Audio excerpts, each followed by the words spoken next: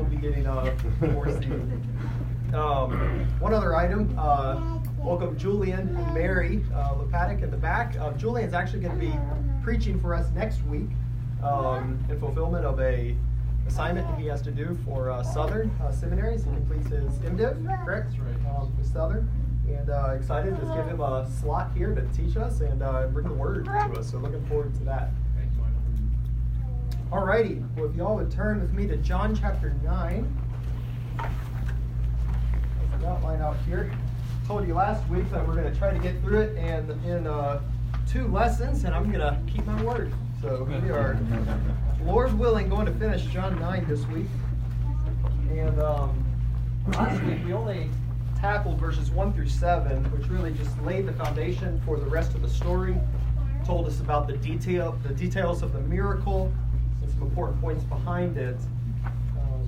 This morning we get the story unfolding, the meaning of the sign, if you will. He performs the sign. Now we're going to see the spiritual point behind the very sign that Jesus performed. So he gives sight to this man who is born blind. Remember, that's a significant detail. He's born blind. It's important because John will tell us that everyone spiritually has been born blind. And Jesus has come to give him sight. Jesus is the light of the world. So verse 5, as long as I am in the world, I am the light of the world. And that's echoing back to chapter 8, verse 12, where Jesus said, I am the light of the world. And as the light of the world, he's come on a very specific mission. Go with me to verse 39 of chapter 9. We're going to come back here at the end. But this is the main point. This is what we will see in this whole story as we move through. Verse 39. As the light of the world, this is his mission.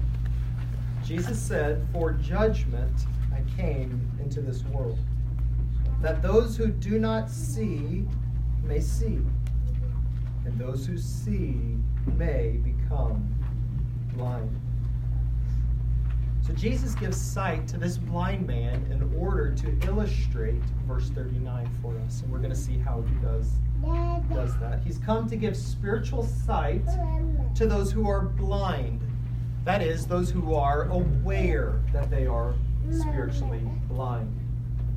And he's come to blind those who are not aware that they're spiritually blind, who are self-confident, who in themselves see and so reject Christ.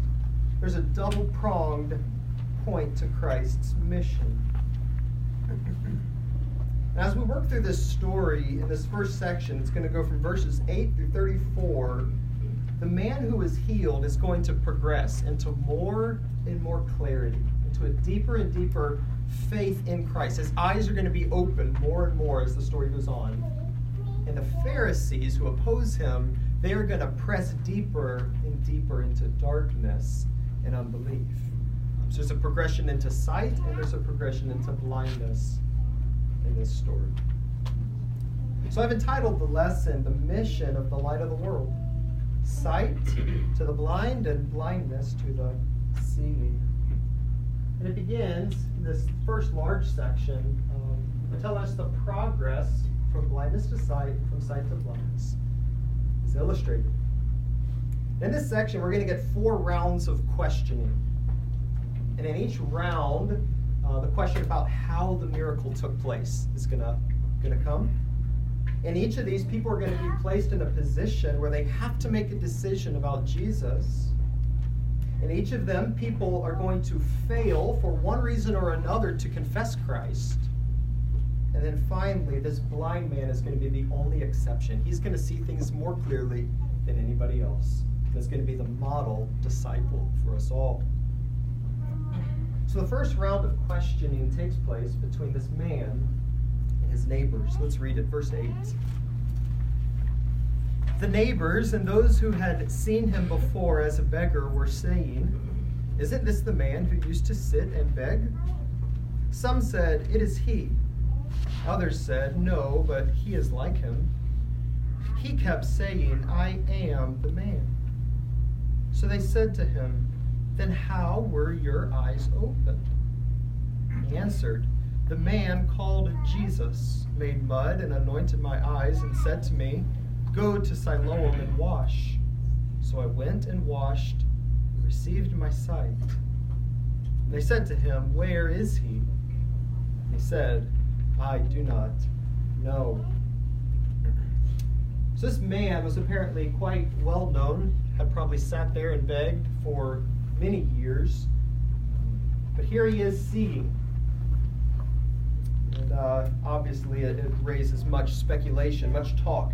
It says the people were saying, that is, this was what was generally being spoken. It was going around. It was the scuttlebutt of the town. They were all talking. And there was all kinds of conjectures. Some were unsure of this man's identity. Some were quite sure. Some denied it. It's not really him. It just looks like him. But in verse 9, the man gives testimony that he is indeed the man. He says, "I am the man." This is a very important point. It's important because here we have first-hand eyewitness testimony by the man that this indeed took place. And not only does he give testimony, but it is corroborated now by all the neighbors who recognize that he is. So the credibility of the miracle is established from the gate. But if he really is the man, then the next logical question is, how did this come about that you are seeing? And with this man, this question, he gives his first confession of the identity. Look what he says again in verse 10. Verse 11, he answered, "The man called Jesus." This is where he begins. He never seen Jesus before. He didn't know much about Jesus. He had probably heard about him, right? He says the man called Jesus. He had probably heard people discuss Jesus. But he probably didn't know much more. And so he begins with a simple fact. This is his first confession. His name is Jesus. The man called Jesus healed me. And it's going to progress from there. And then the crowd is obviously astonished. They want to find Jesus. They ask where he's at, and the man doesn't know. Jesus has retreated. So think back to chapter 5 where he healed the man who was lame for 38 years. Jesus does the exact same thing there, right? He heals him, and then Jesus immediately retreats into the background, right? The man doesn't know where he is. Nobody knows where Jesus is. And there's a couple reasons for that. The first reason is Jesus is not interested in being bombarded by the crowd for signs. He's after a specific thing. He wants to illustrate the spiritual truths behind this. He wants the rest of this story to play out. He knows what's going to happen. And then he's going to come find this man at the very end, just like he did the man in chapter 5, and apply the point of the sign to him. So the man doesn't know where Jesus is. Jesus has hidden himself. And it now brings us to the next round of questioning. The man is questioned by the Pharisees. Look at verse 13. They brought to the Pharisees the man who had formerly been blind. Now it was a Sabbath day when Jesus made the mud and opened his eyes. So the Pharisees again asked him how he had received his sight. And he said to them, "He put mud on my eyes, and I washed, and I see." Some of the Pharisees said, "This man is not from God, for he does not keep the Sabbath." But others said, "How can a man who is a sinner do such signs?" And there was a division among them. So they said again to the blind man, "What do you say about him, since he has opened your eyes?" He said, "He is a prophet." So after hearing about this amazing miracle, the crowd now takes him to the Pharisees. The Pharisees were the religious elite. They were the experts in the law. So it seems probably what the crowd's motivation here is this amazing miracle has just taken place. They want to see how their religious leaders are evaluating it.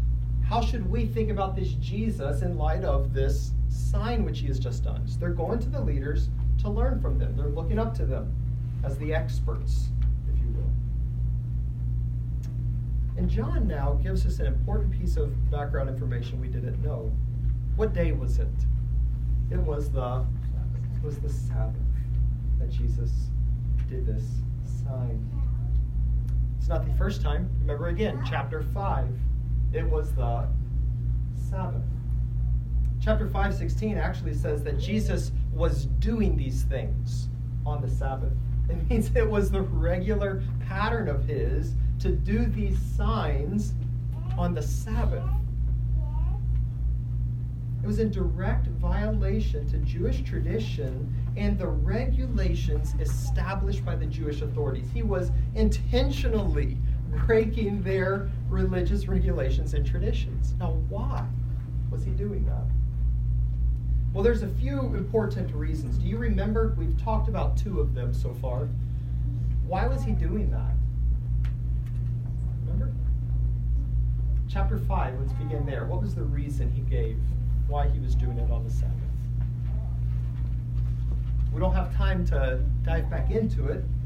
Briefly, can you remember how he defends himself? Chapter 5, verse 17, he basically tells them, I'm doing these things on the Sabbath because I work on the same terms as God the Father.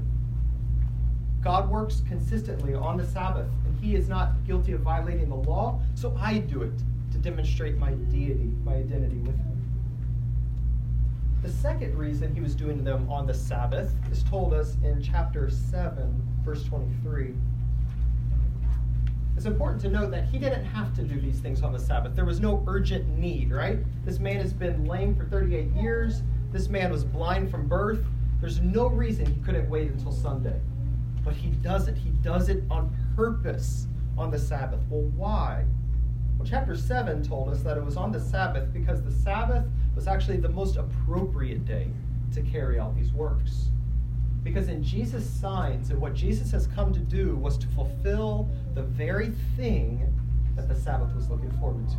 Which is what? The restoration of all things. The restoration of creation. The final rest of God. Jesus said it was the most appropriate day to do the signs. But there's a third reason, and that's what I think our passage is going to highlight. He does them on the Sabbath in order to violate the Jewish oral traditions. The Jews had the law of Moses, and they also had the oral tradition, which they claimed was just as inspired and just as authoritative as the scriptures. And it was the fence that was built around the law, so you wouldn't even get close to violating the law. There was all these extra biblical mandates that guided and regulated fulfilling the law. And the violation that takes place here in chapter 9, I think is found in that phrase in verse 14. It says, on the Sabbath day when Jesus made the mud. Let me give you a quick quote here from the Mishnah, which is the sort of codification of Jewish oral law. If you want some good bedtime material, here it is. I'm not going to read all of this. Principal acts of labor prohibited on the Sabbath are 40 less 1. Sowing, plowing, reaping, binding in the sheaves, threshing, winnowing, fruit cleaning, grinding, sifting. I think probably the point where Jesus violates is this, kneading dough or making mud, clay, with his saliva and pasting on this man's eyes. Jesus intentionally violates their laws and mandates of the Jewish leadership. Why? He does it, I think, in order to press on them the very issue. It's at the heart of why they're rejecting Christ. He's come to make those seeing blind.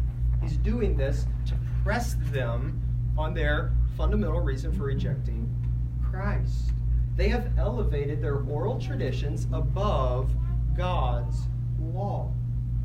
And Jesus is forcing them instead to reevaluate their understanding of the law and their very reason for rejecting Christ. The problem is that they do not truly desire God's desires. Look back at chapter 7, verse 17. Jesus said, if anyone's desire is to do God's desire, he will know whether the teaching is from God or whether I am speaking on my own authority.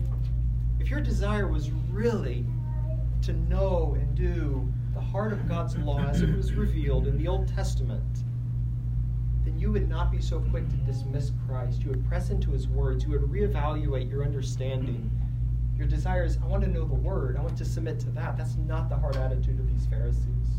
They have their self-made standards, and they're forcing Christ to submit to those. And so that is why Jesus is doing another sign on the Sabbath. He's poking them in the eyes. He's forcing them to deal with their primary issue. He's challenging those who are seeing. I think this is probably one of the best definitions now of what does it mean to be the seeing, right? He's come to make the seeing blind. It is those who make themselves, their traditions, their opinions, their framework, the standard by which Christ must be judged. And people still do that all the time today, don't they? I've been working through a book called The History of Western Philosophy by John Frame. Fantastic book. Highly recommend it. But that is the definition of the history of philosophy. Mankind setting up his own autonomous reason to which God must submit. And God, if you submit to what I deem correct, then I'll believe you. If you submit to my desires and my opinions, then I'll believe you. That's what Christ is challenging here. He could easily have waited to Sunday, but he wants to expose man in his proud arrogance to submit Christ to themselves. So chapter 8, verse 42, Jesus declared that he is from God.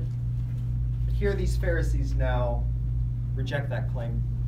They say he is not from God.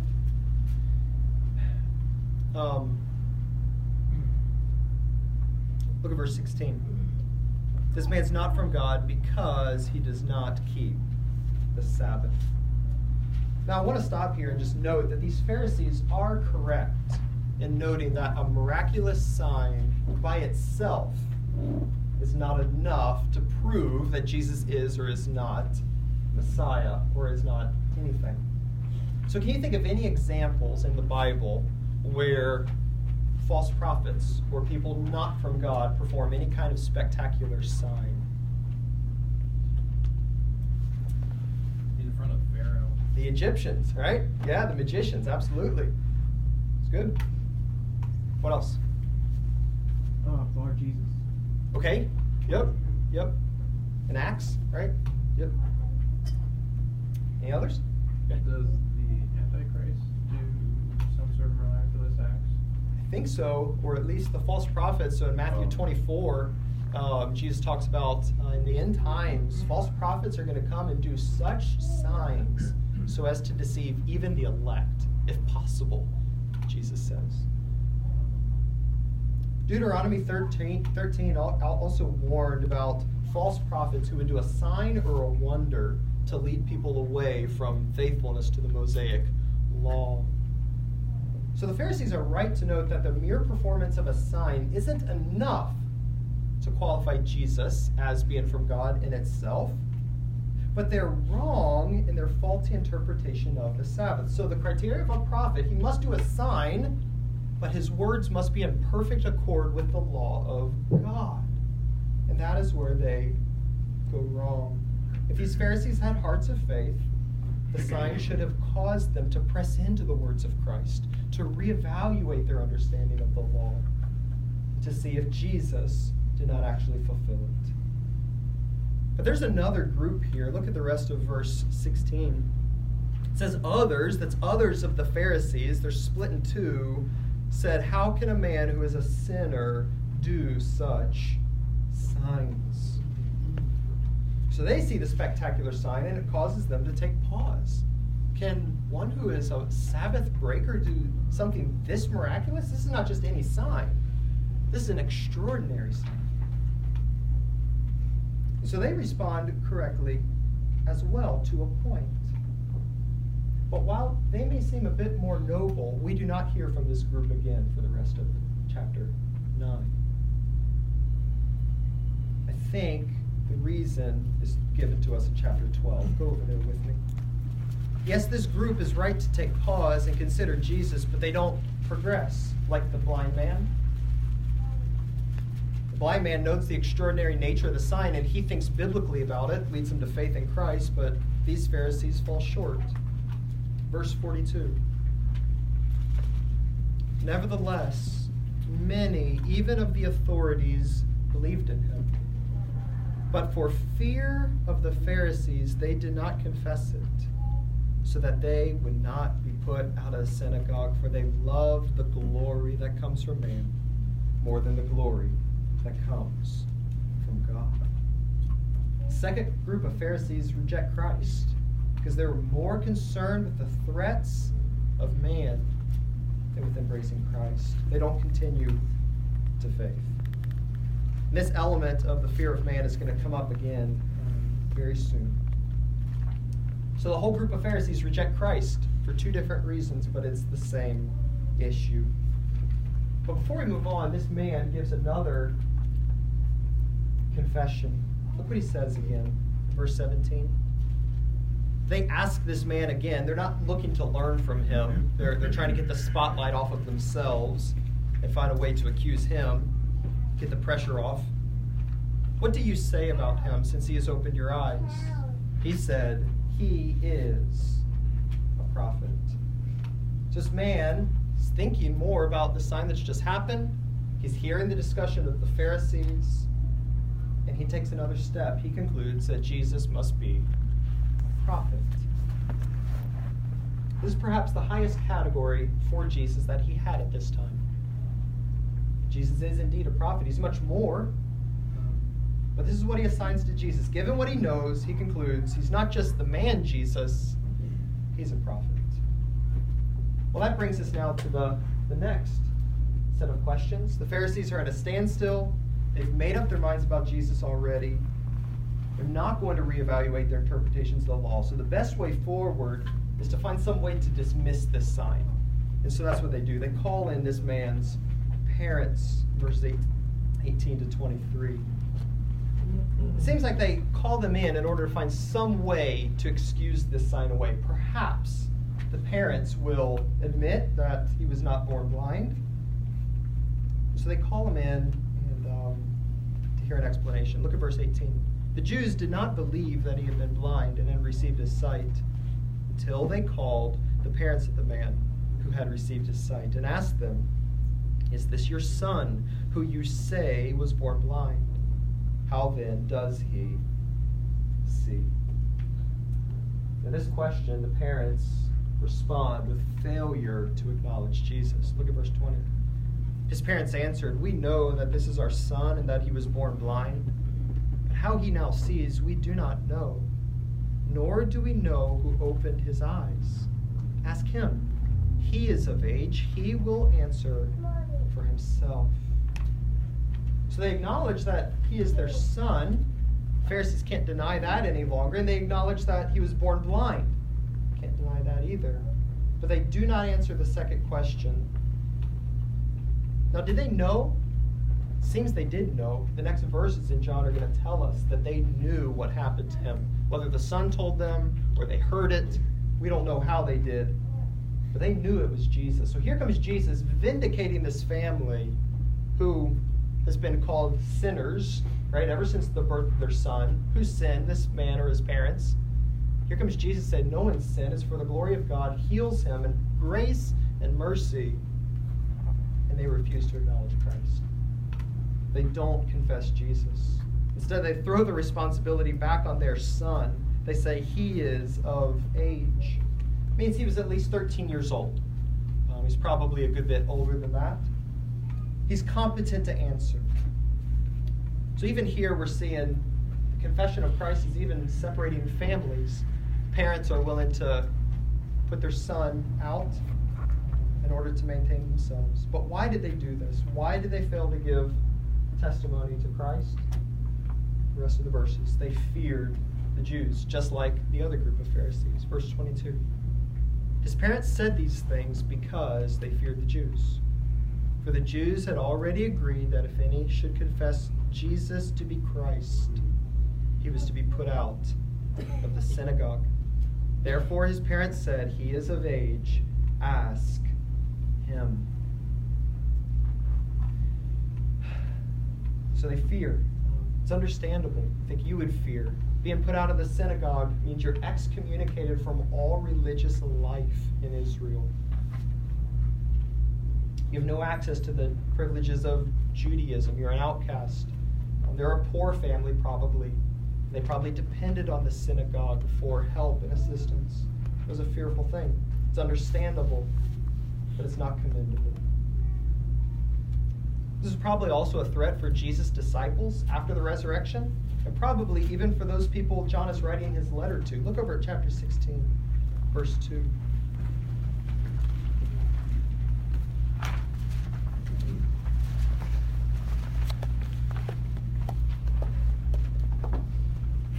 Jesus warns his disciples, saying, "They will put you out of the synagogues.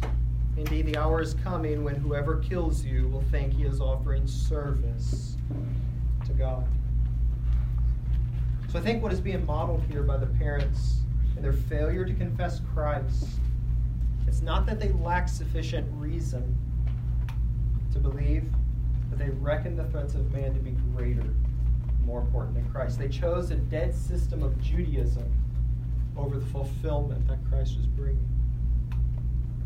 So the second example in this passage of reasons for unbelief, rooted in the fear of man. So the parents would be among the seed. They see, they perceive, they hold on to their own selves. They don't know their desperate need, and they press into unbelief, just like the Pharisees. This is John's call, I think, for his readers to evaluate their own responses to Christ compared to those in the story. Are you like the parents, in that you have every reason to believe, but for fear of man, you refuse to acknowledge Christ? Or are you like the blind man, as we're going to see, who's going to progress to greater and greater boldness and more clarity the more of Christ that he knows? So that's the question John is pressing on us. And that brings us to the final round of questioning now. The man is again questioned by the Pharisees. So their attempts to dismiss the sign has failed, and now they must go to another line of attack, and that is condemning the character of Christ. Still not even considering the possibility that he might actually be Christ. They're not reevaluating their interpretations of the law. They're hardening their hearts to another degree now. And it's in this final round of questioning that we're going to see these three interchanges, and things are really going to escalate. As the Pharisees dig their heels more and more into unbelief, this man is going to be driven into more and more clarity and faith. So look at the first interchange here. Let's read it, verse 24. So for the second time they called the man who had been blind and said to him, "Give glory to God. We know this man is a sinner." He answered, "Whether he is a sinner, I do not know. One thing I do know, that though I was blind, now I see." So they have no explanation for the sign. They don't know how it happened.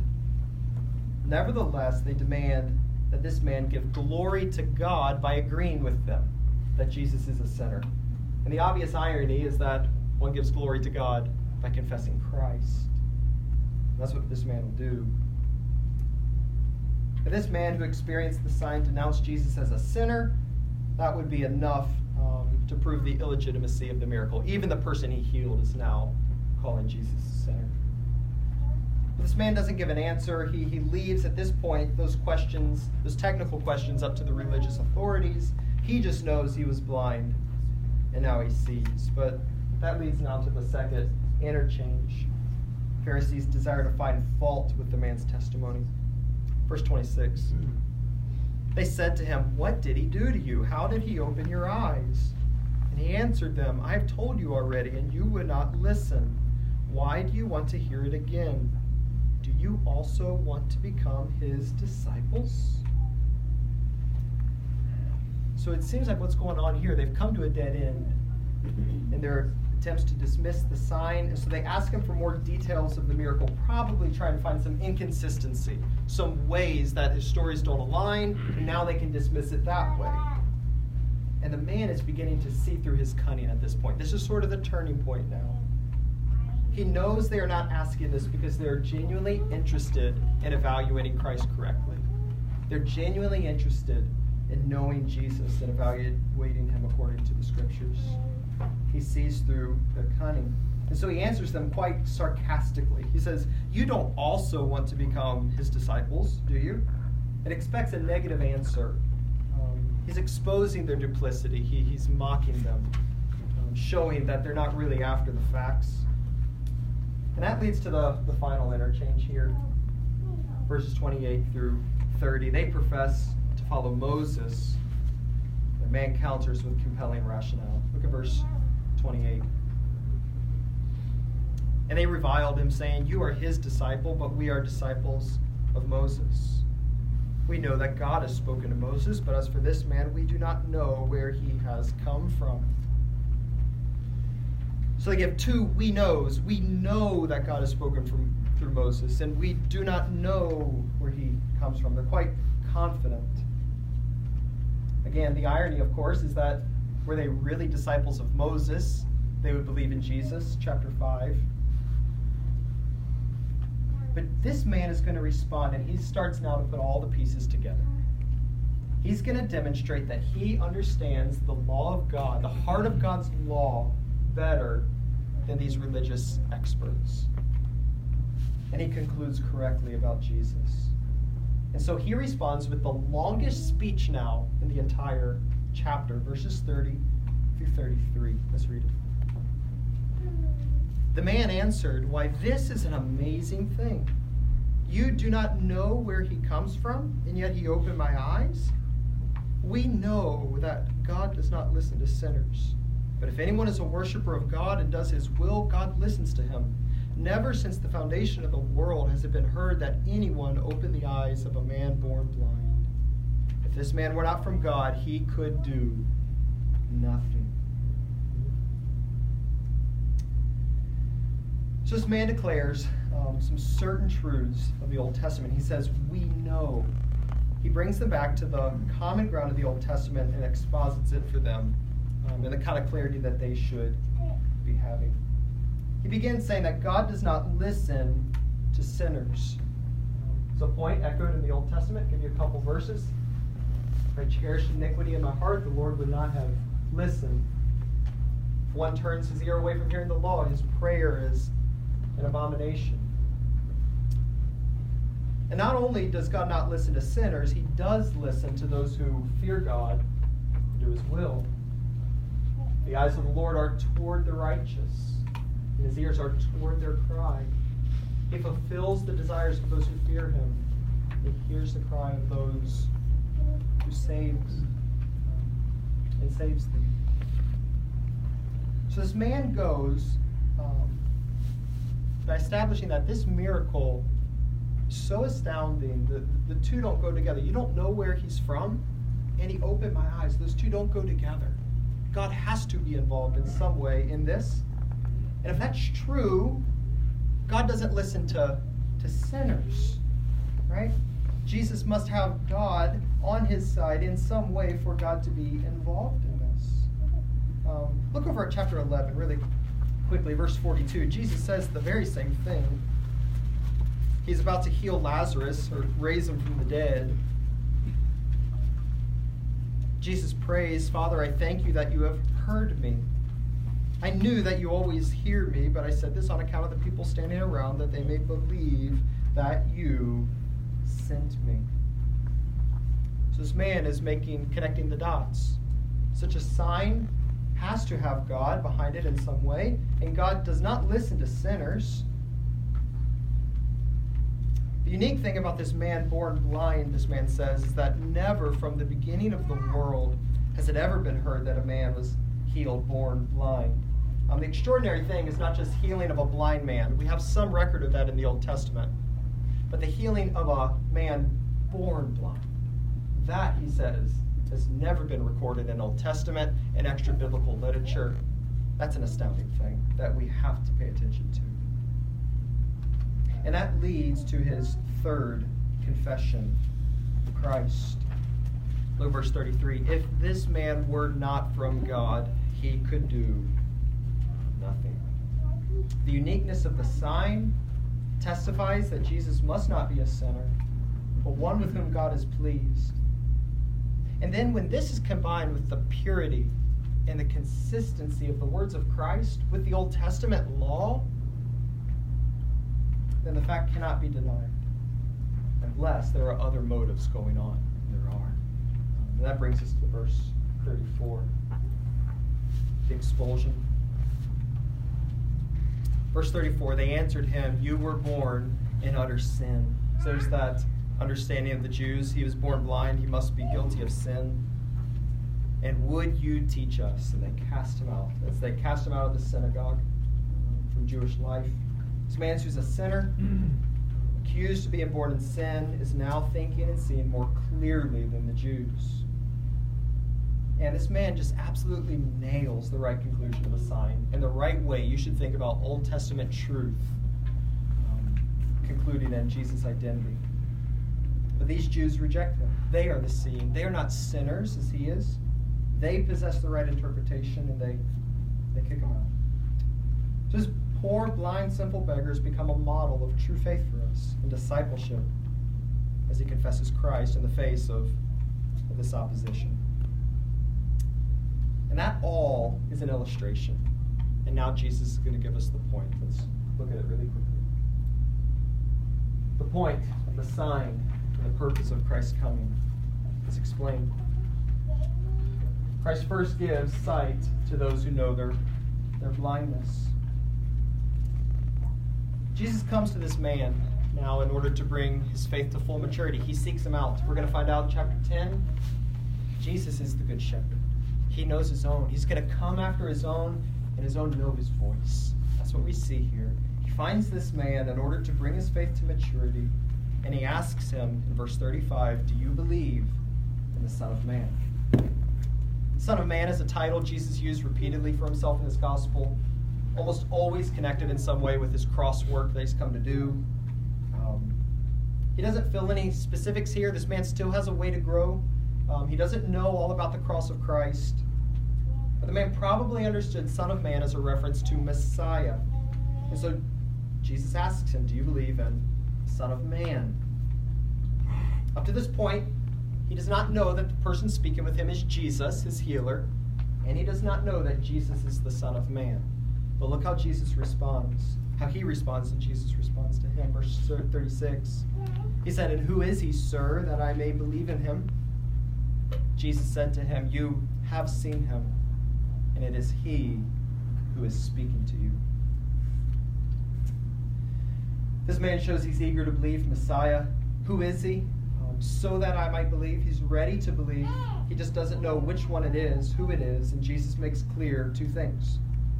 Number one, the person speaking with him is his healer. It's Jesus. And number two, Jesus is the Son of Man.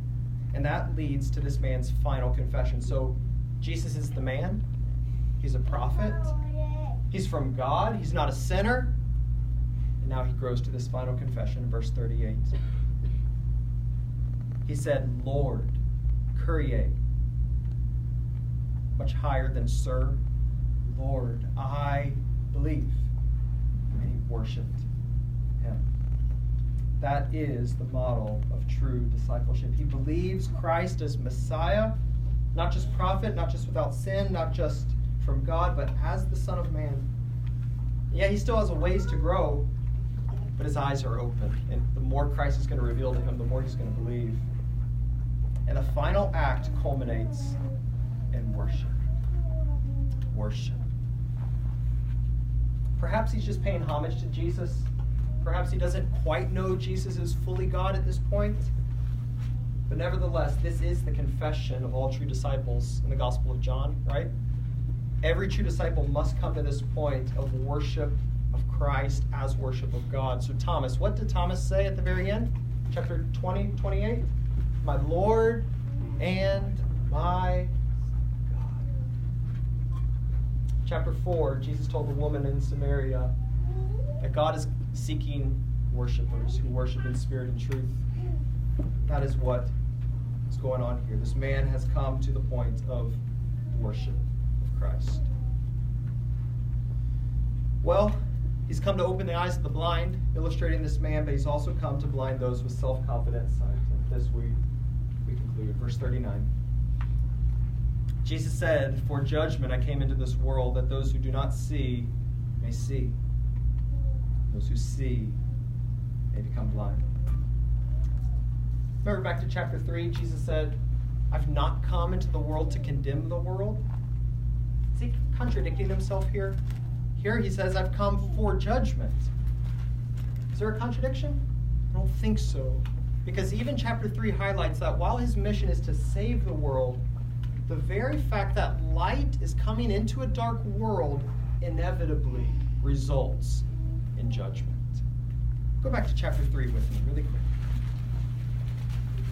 Given the very nature of the world is darkness, in rebellion to its maker, the very thing that necessitates its need for Christ is also the reason they're hindered from coming to Christ. Look at verse 19. "And this is the judgment. Light has come into the world, and people loved darkness." They love their ignorance of God, their rebellion against God, their alienation from God more than the light. The very coming of Christ is for salvation of the world, but it also leads to a further judgment of the world.